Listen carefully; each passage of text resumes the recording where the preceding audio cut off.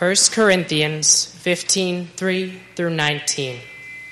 For what I received I passed on to you as of first importance, that Christ died for our sins according to the Scriptures, that he was buried, that he was raised on the third day according to the Scriptures, and that he appeared to Peter, and then to the 12. After that he appeared to more than 500 of the brothers at the same time, most of whom are still living, though some have fallen asleep. Then he appeared to James, then to all the apostles, and last of all he appeared to me also, as to one abnormally born, for I am the least of the apostles, and do not even deserve to be called an apostle, because I persecuted the church of God. But by the grace of God I am what I am, and his grace to me was not without effect. No, I worked harder than all of them. Yet not I, but the grace of God that was with me, whether then it was I or they. This is what we preach. This is what you believed. But if it is preached that Christ has been raised from the dead, how can some of you say that there is no resurrection of the dead? If there is no resurrection of the dead, then not even Christ has been raised. And if Christ has not been raised, our preaching is useless, and so is your faith. More than that, we are then found to be false witnesses about God. For we have testified about God that he raised Christ from the dead. But he did not raise him if in fact the dead are not raised.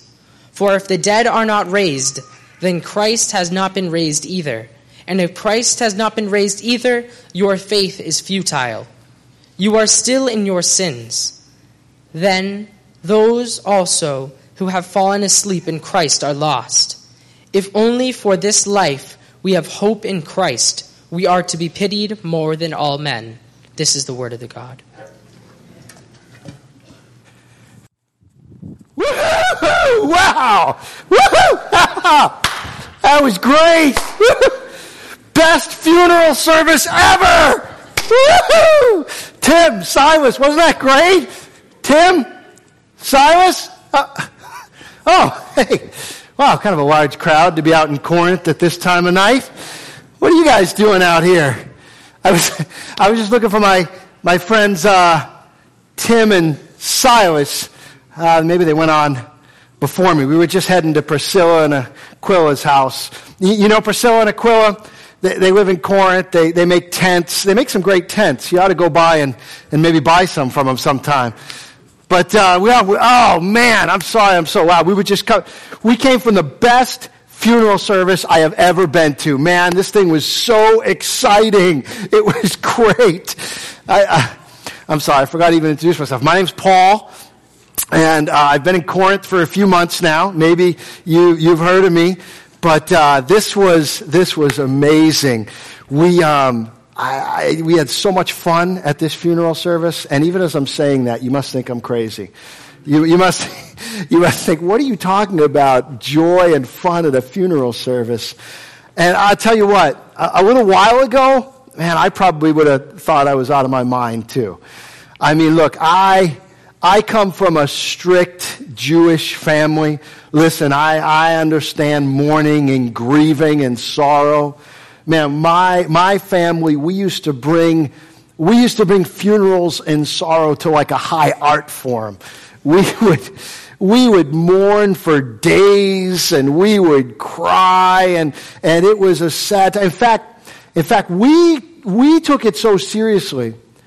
It wasn't even enough for the friends and family to be crying and mourning. My family, we would hire people.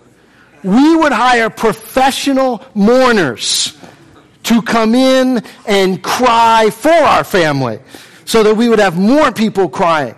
And you might think that's crazy, but you'd be amazed how much someone will cry if you pay them enough money.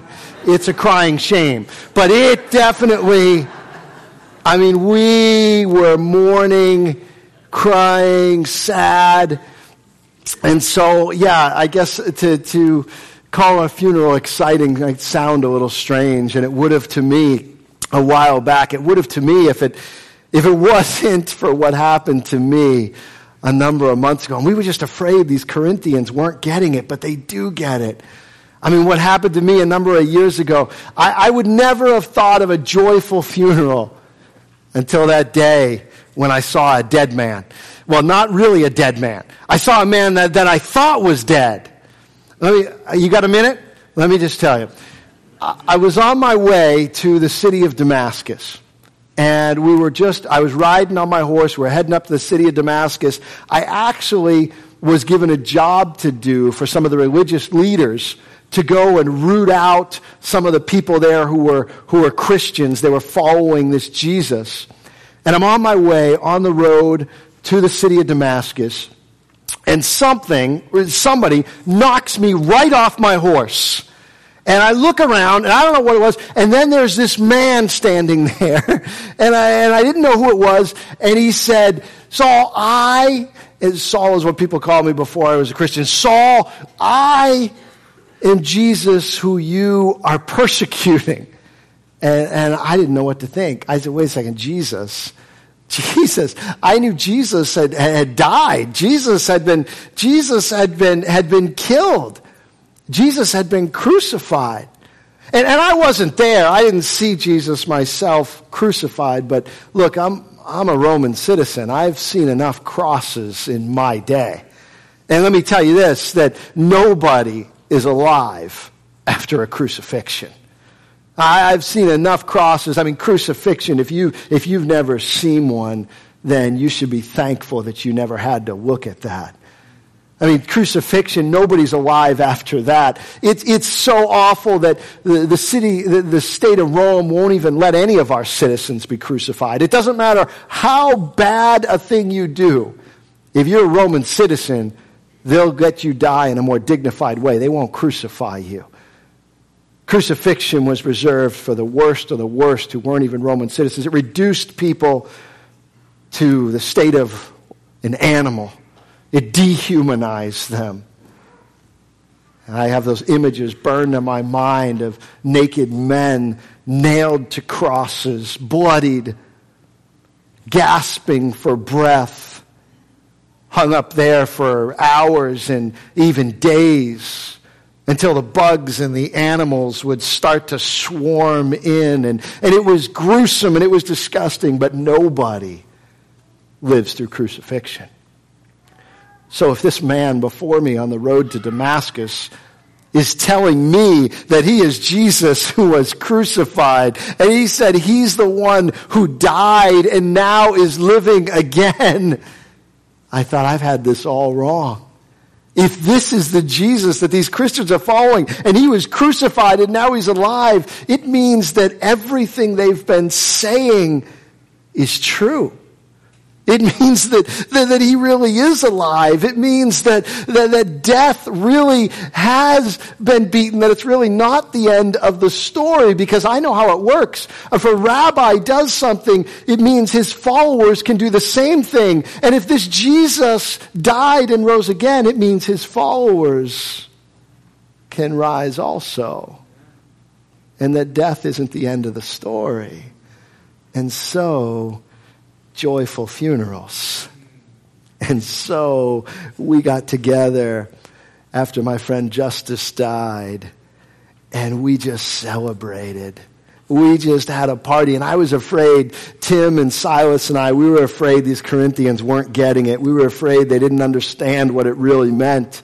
But man, we were at this service and they celebrated because we know where Justice is. We know he is in the presence of Jesus. And so we celebrated for all that. I mean, of course, if we didn't know this, it would be a sad occasion. If we didn't know where he was going or what the future was. That's how I used to live. I didn't know what the future was. I didn't know if there was anything. All I knew is my friend was gone. So we were sad and we were mourning. But now we celebrated. We celebrated because Justice is with Jesus and we will see him again. And so we had a party and we had a great time and everyone was enjoying themselves. Well, I guess almost everyone. Justice's brother was there, Seneca. You might know him. he was there, and he was kind of bothered by the whole thing, actually. He thought we were being disrespectful. He was kind of upset with the way we were celebrating. I didn't really know Seneca, but Justus had told me about him. Told me that he had often tried to talk to his brother about Jesus and tell him about Jesus, and Seneca wouldn't listen to him. He would listen for a little while, but then he'd always come back to the question. He'd say, Justus, what if it isn't true? Justus, what if he didn't really rise from the dead like all these people are saying? Justus, what if he's just a man who was crucified and was dead, and all this was done just to make some people feel better? And all these people are believing this just to make themselves feel better. But what if he isn't risen from the dead? He said, if that's true, if he's not risen, Justus, then you're wasting your life on all of this. Seneca, I had never really talked to him actually before today, but he cornered me today, and I was just kind of sitting in the corner with my little plate of food, minding my own business. And then Seneca comes up to me and he says, Saul! He said, what's wrong with you? And I said, man, keep it down. It's a funeral. What are you doing? Have some respect. And he says, Saul, what's wrong with you? So what do you mean, Seneca? He said, you had everything going for you. You had all the accolades. You had the pedigree and the degrees. You had everything going for you. You were moving up the ladder faster than anyone I had ever heard of. Everyone had heard of you, Saul. Everyone knew that you were going to be one of the next leaders. Everyone knew that you were going to become a rabbi and then move your way up the religious ranks. Everyone knew that you had everything going for you. We had heard all about your exploits. We knew that you were a Hebrew of Hebrews, that you had kept the law, that you had done everything, and that you were going to be one of the next leaders. What is wrong with you? Now look at you. Seneca says to me, he says, look at you. Nobody even likes you anymore. People are kicking you out of cities and chasing you out of cities. People are whipping you and trying to kill you. What's wrong with you? Why'd you throw all that away? Then he got to the real heart of the matter. He says, and why did you tell my brother about it all? He says, my brother wasted his life following this stuff that you told him. He said, Saul, you're pitiful. You're pitiful. I started to get a little angry, actually, when he said that. But then I started to remember the way I used to feel. And I also started to remember Justus and what he would want me to say in that moment. And I said, Seneca, you're right. You're right. All that stuff used to mean a real lot to me. I lived my whole life collecting those things. I lived my whole life trying to please people and get my foot in the world and try and climb up in the world. You're right. That stuff used to mean a lot to me. I said, but Seneca, let me tell you, and I just told him what I told you. I said, I saw Jesus, and I met him, and he's risen, Seneca, and he's alive, and that changed my life forever. And I said, if you don't believe me, you can go and ask some of his disciples that are still alive. They saw him. They're still alive. Go ask them. Go talk with them. Or even there were like 500 people, Seneca, that saw him alive. You can go ask any of them, and they'll tell you that they saw him alive. Go check with them. Go ask them. This didn't seem to convince him. He said, I haven't seen him. Justus didn't see him. How do I know it's true? Well, what if it's not true? I said, Seneca, you were just talking about all these things that I've done. All these things that were so valuable and meant so much. Ask yourself, why would I throw it all away? Why would I throw it all away if I was making this up? This is not a better lifestyle. I'm whipped and beaten. I've been here for several months, but it won't be long before they kick me out of Corinth like they kick me out of every other city I'm in. I've been stoned. I've been beaten. I've been whipped. I had to escape a city in a basket because men were trying to kill me. I gave up everything I had, Seneca. Why would I do it if I did not know that he is risen? This seemed to be making some headway with him. So I pressed on and I said, Seneca, what about the people that followed Jesus? What about his disciples? I mean, why would they go out and preach that he is alive if they knew he was dead? They were there. They were at the cross. They saw him crucified. Why would they go? And many of them have been whipped and beaten, and many of them have died already and been killed for their faith. Why wouldn't they recant? Why wouldn't they tell everyone it was a lie? Why would they die such horrific deaths if they knew he was dead? Doesn't make any sense. And I could tell this was starting to make some sense to him, but then he did what a lot of people I know do when I start talking to them about Jesus. He changed the subject. He said, well, Saul, what about the resurrection? You telling me I'm going to be resurrected? If I'm going to be resurrected, what's my body going to look like? Says, am I going to have hair? Am I going to need a haircut? Am I going to have a beard? What am I going to look like, Saul, if you know about this resurrection? I said, Seneca, I don't know. It's a foolish question. I have no idea what your resurrected body would look like. I said, it's kind of like, Seneca, it's kind of like if I showed you a seed. And if I showed you a seed, you would never be able to tell me what the tree is going to look like once that seed's planted in the ground and breaks apart. If I showed you a seed, you can't tell me what the fruit is going to look like from that seed. You plant the seed in the ground, it dies, it breaks open, and life comes out of it, and it looks nothing like the seed. I said, Seneca, it's kind of like that with our resurrected bodies. I don't know what they're going to look like. I have no idea what they're going to look like, but when it goes into the ground and it dies and life comes out of it, God only knows. Then he went back to his old standby. He said, fine, but what if it's not true? What if it's not true, Paul? What if he's not really living? If he's not really living, then you've wasted your life, and so is my brother. So I played along. I said, Seneca, you're right. You're right. You're right.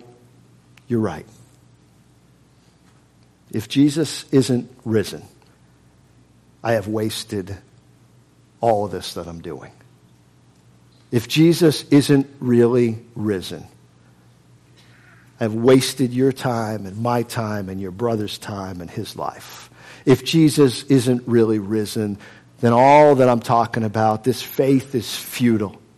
And worse than that, if Jesus hasn't risen, I believed a lie, and I've been teaching others to believe a lie too. I've been teaching others to live their life for a lie. In fact, if Jesus isn't risen, I am the greatest blasphemer that ever lived, because I have been teaching people to follow and believe and give their life for a lie. And you're right, Seneca, if he's not risen, I am pitiful. Worse than that, if Jesus isn't risen, then we're all still stuck in our sins, and we've got no way to deal with that. If Jesus isn't risen, then I've wasted the time of the people in this life who could have been doing something else with their time, who could have been doing. If Jesus isn't risen, then let's eat, drink, for tomorrow we die. If Jesus isn't risen, then your brother, who we remember today, has no hope after this life. And I've been telling people to believe a lie. I said, Seneca, you're right. If Jesus isn't risen, I've wasted my time. Doing what I'm doing has been a waste. And I said, but Seneca, if he has risen, then you're wasting yours. If Jesus isn't risen from the dead, then all that I'm doing is a waste. But if he has risen from the dead, then anything else you're doing is a waste. And then someone came along and interrupted us and took him away, and I didn't talk to him the rest of the time.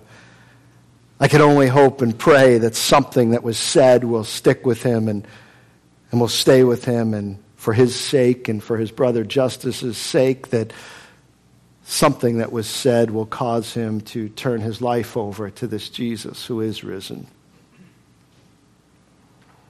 But what about you? Since I've got you here as a crowd in Corinth, what do you say? He's right. It all hinges on the resurrection. It all hinges on whether Jesus is risen from the dead. Because if he isn't, this is a waste of all our time. If he is, it changes everything. If he is, it means that death is not the end, but death is the beginning, that death leads to more life. If he is risen, it means that death and the grave are not the final answer, but there is something beyond this life, something beyond what happens, something beyond the grave. If he is risen, it means that you and I who follow him can also hope and be risen and know that death is not the end. It all hinges on the resurrection, so you better be right about it, whether he's risen or not. And even if you don't believe in the resurrection, you ought to want to believe it's true, because otherwise, what are we doing here? Otherwise, all the good that we work for in this life, the justice we try and bring, the good works we try and do, eventually it all dies. We die. Our work dies with us. The earth, the world, eventually all dies. But if there's a resurrection, it means that death is not the end, that new life comes. And that the things done for Jesus last for eternity, that there's new life and new earth and new world, and it's not wasted. And when you look around and you see the beauty and you see, yes, there's pain and yes, there's difficulty, but there's too much beauty for it to all be for nothing, isn't there? If Jesus isn't risen from the dead, then I'm the most pitiful man that's ever walked the earth. Because I've wasted my time and my life and taught others to do the same thing.